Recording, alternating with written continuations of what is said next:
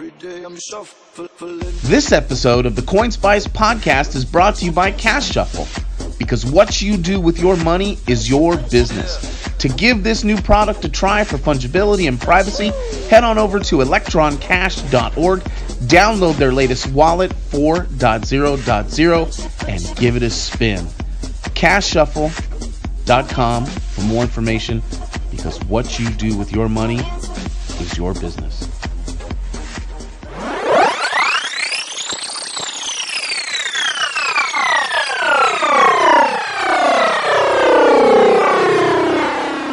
What is really going on, crypto savages? You are listening to the CoinSpice podcast with host C. Edward Kelso, editor-in-chief at CoinSpice.io, your home for spicy crypto things on the net. All right, so this is a big thrill for me. I've been a fan for a while, and I have, of course, with me John Papola, who is part of Emergent Order, which I guess is best described as a creative studio based in Austin, Texas. And they've done some fantastic educational work. And every so often, I like to step back away from cryptocurrency proper and kind of get into the fundamentals, the sort of the background, kind of why we do what we do. But before I go too much further, hey, John, thanks so much for coming on, man. I really appreciate it. It's really great to be on the show. Thanks for having me. Very cool. So, you came into my orbit as a lot of things do, and I was trying to think back as to exactly how you did, and most things come through Jeffrey Tucker, and I'm not sure how the universe exactly orders that, but something like, could it be 10 years ago? You just sort of burst onto the scene. I know he threw out an email or was in a message somewhere. I was on some sort of chain or whatever, and he linked to this crazy video that was Keynes versus Hayek, Fear the Boom and Bust. And I definitely want to get into the craziness and the madness that sort of ensued after that thing took off and went viral. But how on earth does a guy who has, video production background with MTV, with Spike, and some other notable outlets, even get interested in a mid-20th century, rather abstract, bordering on archaic debate between an English economist and John Maynard Keynes and the Austrian, sitting at the foot of Mises, F.A. Hayek. I mean, how do you even broach that subject, even to begin with? Well, I was, like I think everybody else, trying to come to terms with what was happening in 2008 with the global financial crisis and the crack up of the mortgage market. And because I was old enough to now at that time be married and have a mortgage and be sort of aware of the role of interest rates, at least in terms of my mortgage and why and how they impact the decision making in that context, I just started to go slowly down a rabbit hole of trying to understand what was going on. I've always been fairly politically minded, but I really put that on the back burner when I got out of college and went to work at MTV. Not the least of which because I was, pretty conservative at the time, and that was not exactly the common worldview among my peers. And so I, in the name of my priorities, I thought, well, I'm just going to keep my politics to myself and focus on the creativity and focus on the work and let those conversations happen in private. And which is, it's fine. I'm not somebody that holds any grudges or this us versus them stuff that people get wrapped up in. I'm just not into that. I think that's a waste of time and energy. And I feel like it's the kind of thing that people do that don't have a real life. They don't have real friends or real family that they care enough about, or they have them, but they don't care enough about them. So they wrap their identities up in their politics. So I just set that stuff aside for the most part. And, but it came roaring back with the financial crisis and with the extraordinary news and policies and public debates that were taking place. And so along the way, really thanks to Ron Paul, who single-handedly, I think, introduced a lot of people to these issues surrounding monetary theory and the Fed and the role of the Fed in the business cycle. And he's just drawing on, the classical and Austrian economists like Hayek and Mises and I that, can't, I really can't get over as I look back at his two presidential runs, what an anomaly he was. I think I took it for granted at the time when he went on the Tonight Show and turned to the audience of, umpteen millions of people and started talking about, well, I follow Austrian economics and Mises. I mean, I don't expect to hear anything like that ever again. So he definitely introduced a whole generation. Yeah, he's pretty unique in time and space for sure. And so I reached out to my favorite podcasting economist, Russ Roberts, because I just loved his podcast, Econ Talk, and I loved his approach to people and to subjects, and said I want to do a collaboration. It turned out I was more passionate about the actual Austrian business cycle theory than Russ. Russ is a big believer and a big fan of Hayek, but is in a way super Austrian because he's very skeptical of any macro theory, even the Austrian business cycle theory. Right. I think Austrian devotees can sometimes get a little too mechanical in how they think about, like, oh, well, interest rates went down, so everything's a bubble now. It's like, well, that's not necessarily true because there's supply and demand and interest rates are a price, and you can't really reason just based on the price. Like, if gas prices go up, is it because supply went down or demand went up? You don't know which one it is or in what proportions. I've learned a lot from Russ, and we began that process of trying to come up with something to do creatively together, and the result of that was Fear the Boom and Bust. And when that took off, I thought, well, it was released in 2010, and I sort of thought that my interest would start to wane in this stuff as the recession sort of began to recede, and it was sort of memory hold, wasn't it? The president, and the memory and the presidential election waned, but now we're in like the era where it's always presidential election politics 24/7. So that's not the way it used to be. It's like I remember 2001, people were going nuts about Bush v. Gore 2000, and then it kind of stopped being all about the president all the time. I mean, so it's a really weird time we live in now, where everything's always and this insane news cycle about politics, national politics all the time. But I just never lost the bug. I got the disease, the economics disease, and it never, there is no cure, I guess. And you sort of go down a deep rabbit hole. So Keynes versus Hayek, in case listeners don't already know, is I guess for lack of a better phrase, it's a rap video. It's so much more than that. But John and company, and by the way, Russ Roberts' Econ Talk is easily one of my favorite podcasts. And he can go from straight economics, what it's econometrics or high theory, into what I think is one of his best interviews, which was with Christopher Hitchens over his work on Orwell. So Roberts is rangy. He's an incredible podcaster. If you haven't already listened, just get out there and listen. You'll be better for it. But you produce a rap video, and the danger is always, kind of like those 70s Christian folk videos, right? They with the toothy Protestant, youth group leader trying to be cool and hip, that they're dated, they're stale.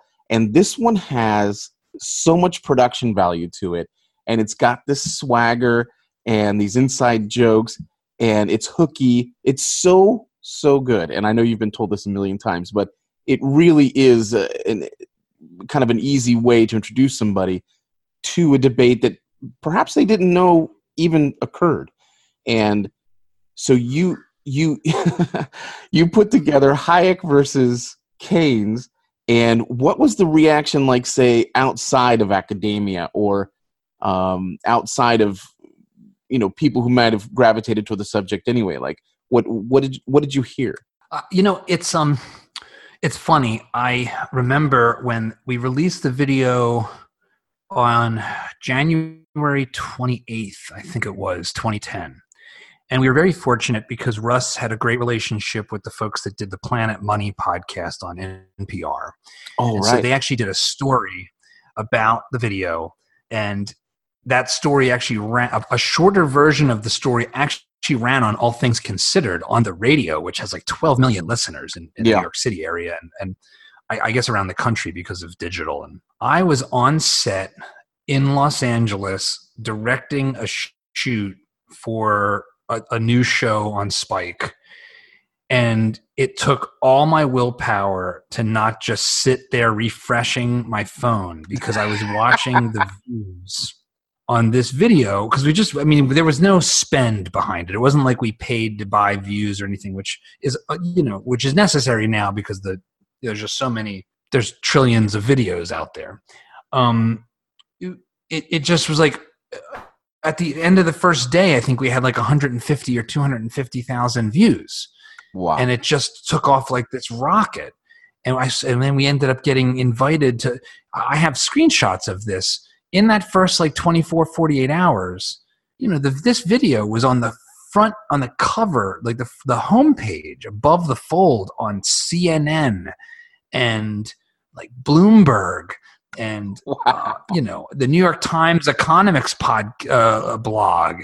And, it was like incredible, and CNBC, and so it was just a completely crazy, like nothing I had done in television had achieved that kind of organic reach, with one exception, which is I did a shot-for-shot recreation of the original Back to the Future theatrical teaser trailer, and that went crazy viral and got like 5 million views in the first 48 hours, and unfortunately, it probably have like 200,000 views, 200 million views now, except that Viacom was in a spat with Google and YouTube, and they ended up pulling it, which is a real bummer. You can still find there's reposts that have like 10 million views of this thing, but I'm sure it was great. I'm sure it was wonderful, but frankly, even if you got 100 million views for the Back to the Future thing, as someone, listening to you talk, I'd be like, well, duh. I mean, like that I could see happening. But Keynes versus Hayek? No way, dude. No way would I see that breaking through the matrix. Yeah, I think it was just, it was a concern that was in the zeitgeist. It was like, what are we supposed to do in the aftermath of this collapse? And, the Obama administration went all in on Keynesianism.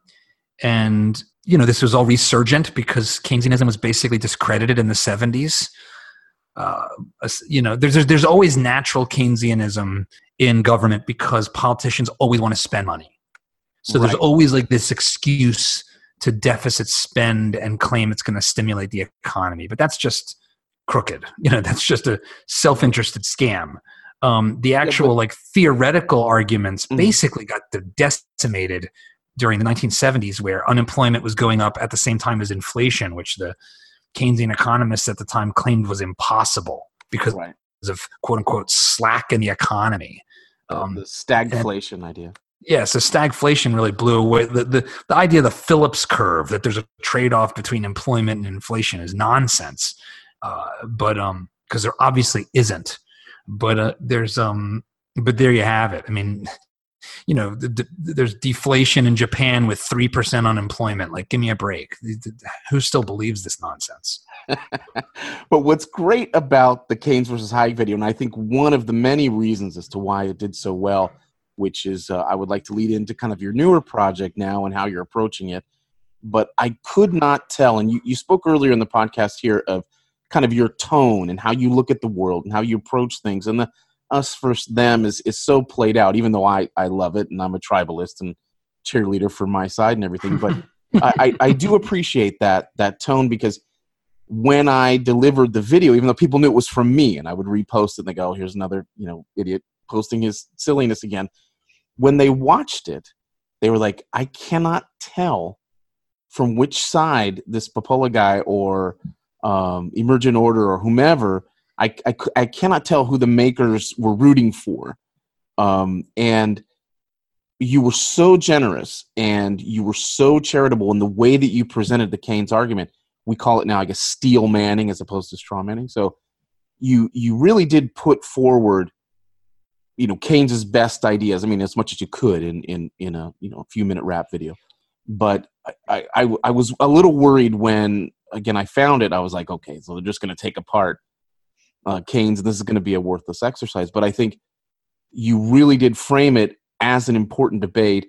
And, as I found out later, you have a perspective, but it was important for you, I guess, to make sure that all sides are heard, right? It's funny. If you actually look at, like most of us, if you look at some of my Facebook posts, you wouldn't feel like I was the most even-handed, fair broker all the time, because I think social media brings out the tribalist in all of us. And it certainly is fun to, gin up that energy, like that fire in your belly for the things you believe in. And believe me, I have a lot of fire in my belly for stuff. But I think that when it comes to, first, I think the creative process is it takes so much more effort than blathering on social media. And so if you're going to put that much time and effort in, first of all, it's so much better to create something that's going to have some longevity and have some be able to be scrutinized. So that's one aspect of it, is I just want to make something that's more durable than like a throwaway sort of piece of propaganda. Just to the second thing is, base, right? Yeah, it's like, there's all these fly-by-night new media companies that churn out crap 24 hours a day until their equity Ponzi scheme collapses. And that's just not the way I like to do things creatively. I like to put a lot more of intention into my work. And so that tends to moderate things, if you will, because you spend more time on the writing. I do just think in general as an ethic that if you don't understand the other point of view, you can't even claim to understand your own. I'm paraphrasing John Stuart Mill. Yeah. It's a lot more work to understand Keynes when you think Hayek is right and you think capitalism and free enterprise and laissez-faire is the way to go, both ethically and just consequentialistically, like, just in terms of outcomes. But I think that makes it more fun. I intellectually, it's way more fun to actually be able to understand the other side. It makes you a much better debater because you understand their perspective, and you're not gonna get hit with some unanticipated question that you never really grappled with. So the other thing I think is, and I did think about this from the outset, is I wanted everyone to be able to share this, and I wanted it to have the potential to get used in schools. And a one-sided piece of propaganda is not going to get used in schools. And so from my perspective, Hayek was so underrepresented relative to his contributions. I mean, he's one of the single greatest thinkers of the past 150 years. And most people that study economics don't hear about him. I mean, never mind whatever cockamamie economics degree people like AOC got at her school, which is might as well have been a pamphlet. You can go to MIT and not necessarily learn Hayek. Right. No, it's you're crazy. Right. The guy won a Nobel Prize. I mean, he's like one of the most influential thinkers of the 20th century. So to me, just pulling his chair up to the table and giving him an equal voice was the goal.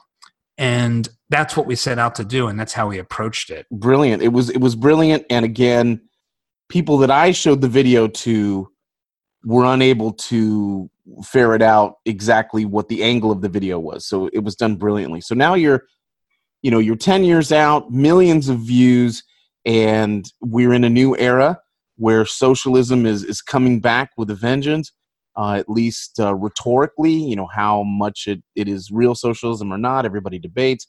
But it certainly is in the zeitgeist again. The younger folks approaching presidential elections and midterm elections are all about democratic socialism. So it's back up again. So now you're on to a new project where, again, you're taking rather obscure 20th, or actually, I guess Marx is not a 20th century thinker, but you're taking rather relatively obscure thinkers in terms of what they covered, and you're going to try to represent that debate. Can you go into a little bit about your Mises versus Marx idea? Sure. So I've teamed up with, you mentioned Jeffrey Tucker. So I've teamed up with Ed Stringham and Jeffrey Tucker at the American Institute for Economic Research, to bring this debate to life. This was the third video in my mind going back 8 years. I wanted to do Mises versus Marx almost as soon as Fight of the Century was done. It's interesting that at the time it seemed like maybe more of a stretch. Like, is talking about socialism really something that is on the zeitgeist? Yeah, there was Occupy Wall Street and a sort of fringe of people who were calling for socialism and communism and wearing Che Guevara shirts and thinking but they weren't naming it. Yeah, they weren't. There wasn't a mainstreaming of that. You had radical fringe on the left who were saying, yeah, socialism for sure. Let's do that. Let's go. Let's try that because it's never been tried for real or whatever. And but today, oh my gosh, I mean, who would have imagined 30 years after the fall of the Berlin Wall? It's like, the Marx has this great line: history repeats itself first as tragedy, then as farce. And we're definitely in the farce phase right now. We do have all the lyrics are fully written. We're in the music production process. We're working with two new collaborators, Tripp and Tyler, who are these hilarious and fantastic YouTubers who've done some amazing videos to play Mises and Marx. I'm writing it with my head writer here at Emergent Order, Marshall Walker Lee, and so we're going to be shooting in about a month. We're going to be shooting late July. We've got an Indiegogo campaign going right now to help with the post-production process, and so that's really exciting because we've actually exceeded our funding goal there. But there's a lot of opportunities to make use of more resources. So anybody who's interested in this socialism versus capitalism debate getting a fair shake, and a strongly worded shake from both sides, please check it out. For sure. And I'm applying, it's the same recipe. It's very equal. It's very even-handed. I will say that some people have asked, well, how can you be even-handed when, Keynesianism and this macroeconomics stuff has a lot of subtlety and complexity where you can argue that, things would have been worse without the stimulus, and there's not really knockdown, surefire falsifications for it, really, because of the macroeconomics. Keynes at least believed business. in private property, right? I mean, he at least had some sort of market sensibilities. Yeah, when Keynes responded to the Road to Serfdom, he wrote a letter to Hayek saying that he, largely agreed with the book, but disagreed where the line should be drawn as far as the role for planning. And he thought there was a bigger role for state planning than Hayek did, but that there was a line, and it was about debating where that line is. So, whereas Marx, he is trying to reimagine the entire sort of social construct from the ground up. And so what we're trying to do, and you can say, well, I mean, come on, like there's never been a successful socialism. The closest you could argue that has occurred is the kibbutzim and Israel. Yes. And most of them couldn't survive the process. They mostly abandoned communal property in order to survive, because it turns out when everybody owns stuff, nobody does. And you turn everything into a tragedy of the commons where people free ride and take more than they should. And, it's like everybody becomes like poachers of elephants in Africa. Nobody owns the elephants. And so anybody can take them and they get depleted. And I think that's a fair argument. I mean, I personally obviously agree with that argument. Sure. I think socialism is a idea whose time has long since passed. But just because I believe that doesn't mean the rest of the world agrees. And Marx is arguably the most influential thinker of the past 250 years. I think so that's rather not than a small just point backing him at all. around, Yeah. you know, it's like we have to contend with his success and idea, his intellectual and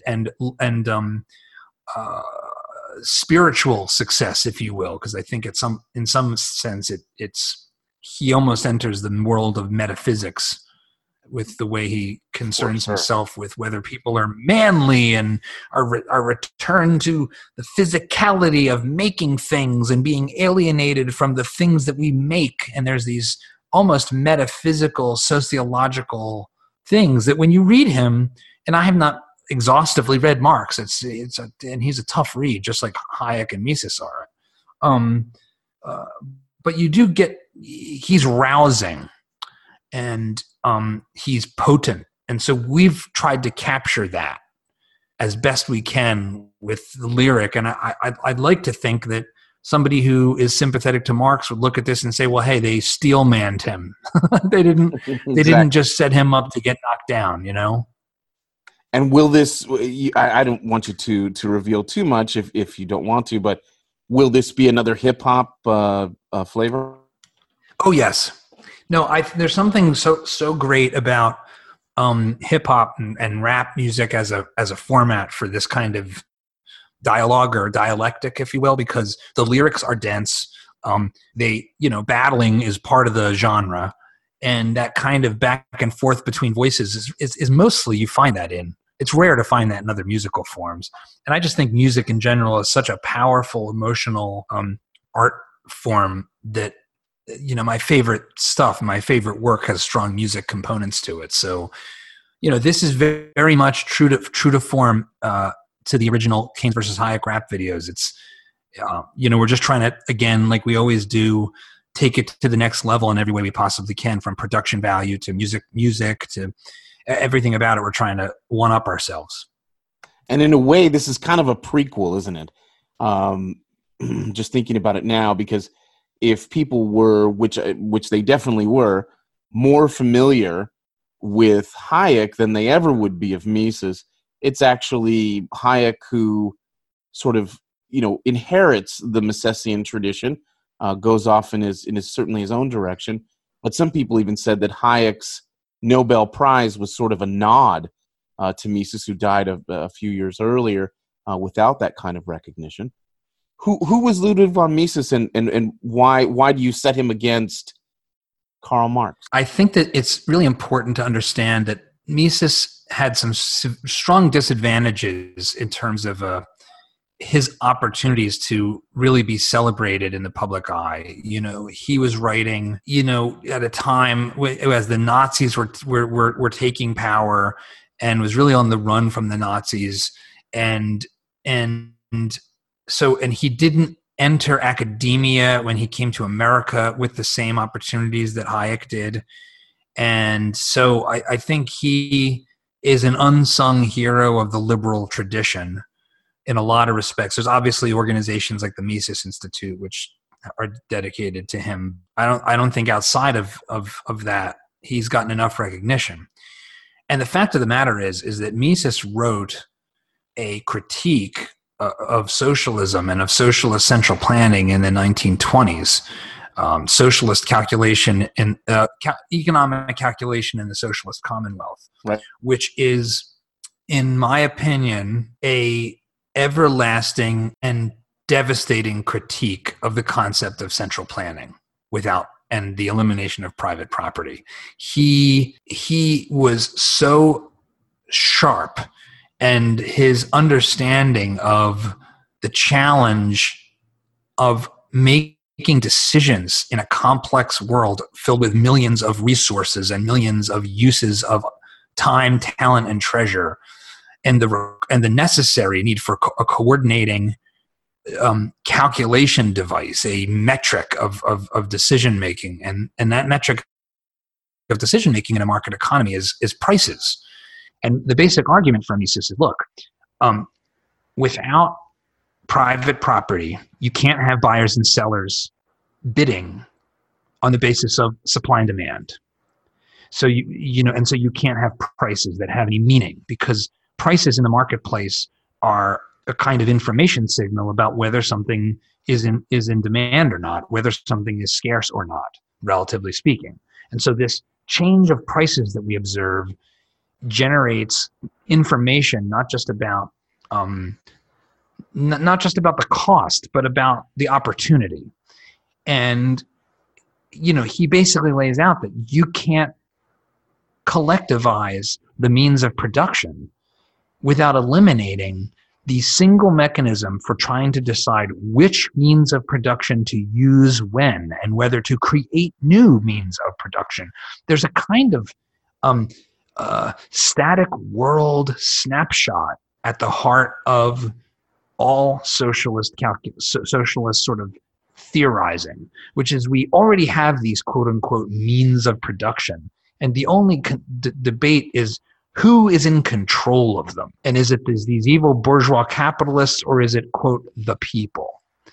And what Mises lays out is a multi-layered critique of that, but at the heart of it is this challenge that without private property and a market in capital goods, in all goods, but especially in the capital goods, in the things that we use to make stuff, you won't have any ability to calculate. And so you'll end up with this sort of joke of the Soviet model where these sort of value destroying state-owned firms where, there's only one car and it doesn't work. And why, and the old saying was, they pretend to pay us and we pretend to work. That was an old saying, and they often relied on the black market, which ironically the sort of the agorist model.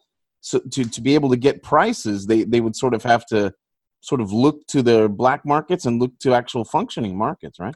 Yeah, there was Soviet central planners would import the Sears Roebuck catalog to try to get a sense of what things should cost. So for a global revolutionary movement that is supposed to ultimately achieve total and totalitarian success, that's kind of a problem. We can make it work. We just need those lovely people at Sears Roebuck to tell us what everything should cost. As if that even was relevant to the cost structures of timber and steel and labor and everything in Russia. It just but that's how ignorant you are as an individual when it comes to the complexity of an economy with trillions of decisions being made and being mediated by the market and by prices. And this is as devastating a critique today of things like the Green New Deal or the central planning of credit through things like the Consumer Financial Protection Bureau.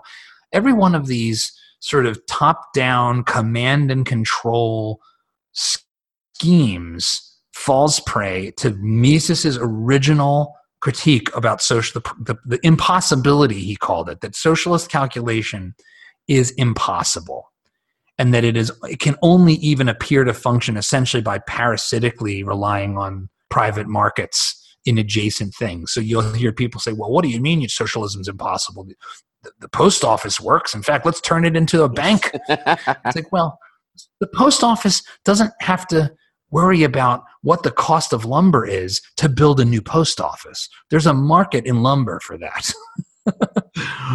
Right. So, or how much it's going to cost to buy that next new vehicle. It's all, that's what the market's for. It's a government provided service. So this sort of expansion of the government firefighting is socialism. No, it's not. It's just the fact that there's a police force does not mean socialism works. That argument suggests that there's only two systems, socialism and anarchy, that there's no middle ground where you can have a government and private property and government provided services. It's like a crazy appropriation of something to say that's a common, Capitalism, a Love Story by Michael Moore, Exactly. plays the Soviet anthem and shows the firefighters and the police and public schools, which are kind of a disaster unless you're rich, and says, look, we already have socialism. It's like, well, no, we don't. Like, what are you talking about? Yeah. And, to be fair, which I'd rather not, but to be fair, Mises was known for his stridency. And anybody who deviated a little bit, he was by no means an anarchist, but which I would love to claim him as. But he would definitely call you a socialist if you hinted towards, he even wrote a book, or there was one assembled called The Anti-Capitalist Mentality. He was kind of known as a strident guy. So if you moved away from it, and I think some of that's been misinterpreted down the line, so that especially guys on my side go, and I'm just as guilty of this. If we see even a little deviation from that, we call it socialism. So, but in any case, yeah, the political right in general has done the debate a disservice by calling everything socialism. Mm-hmm. It's a problem I'm guilty of as much as anybody else. But when you really stop to think about it, it's not too dissimilar from what we have now, where everybody to the quote unquote right of Bernie Sanders is a white supremacist. Right. Well, you realize now you're creating cover for actual white supremacists when you paint such a broad brush. Great. And I think, unfortunately, the John Birch Society and radical folks, and I'm myself am a radical, and I'm guilty of this too. When you call when Social Security is socialism, it's like, well, it's not collectivized property and central planning and the means of production. It's a welfare program, and it's a Ponzi scheme, and that's fine. Like, we can call it a Ponzi scheme because it is, but it's not socialism. Again, that's the opposite of what the Marxists do, and to say that we reduce the world to either communism or anarchy. And I just think that's where are these anarchist utopias, and where are these communist utopias? Like, at the far ends of the spectrum, I think heaven is surely an anarchy. There's no need for government in heaven. So I think there's nothing wrong philosophically with saying government is force and therefore it has no legitimate moral authority. I think that's a totally legitimate argument, but it is a moral argument. It's not an empirical one. I'm not discounting that. I'm just saying it's you got to kind of understand what category you're arguing in, because when you get down to, well, how do the institutions of private property tend to actually work? We create little forms of government at some level. I mean, I actually live in a small town inside of Austin. The residents are only like 800 people. What's the difference between the governance of an 800-person town and an 800-person company and their policies? It's not that hard to move out of the town. It's not that hard to quit the company. Mm-hmm. There's distinctions there at that level where the freedom to exit and the cost of exit is comparable. They're pretty comparable. Like, okay, this town says I'm not allowed to cut down a tree over 28 inches in diameter. I think that's an infringement on my freedom, but I don't have to live there if I don't want to. Right. My company has a dress code. I don't like it. Well, I don't have to work there if I don't want to.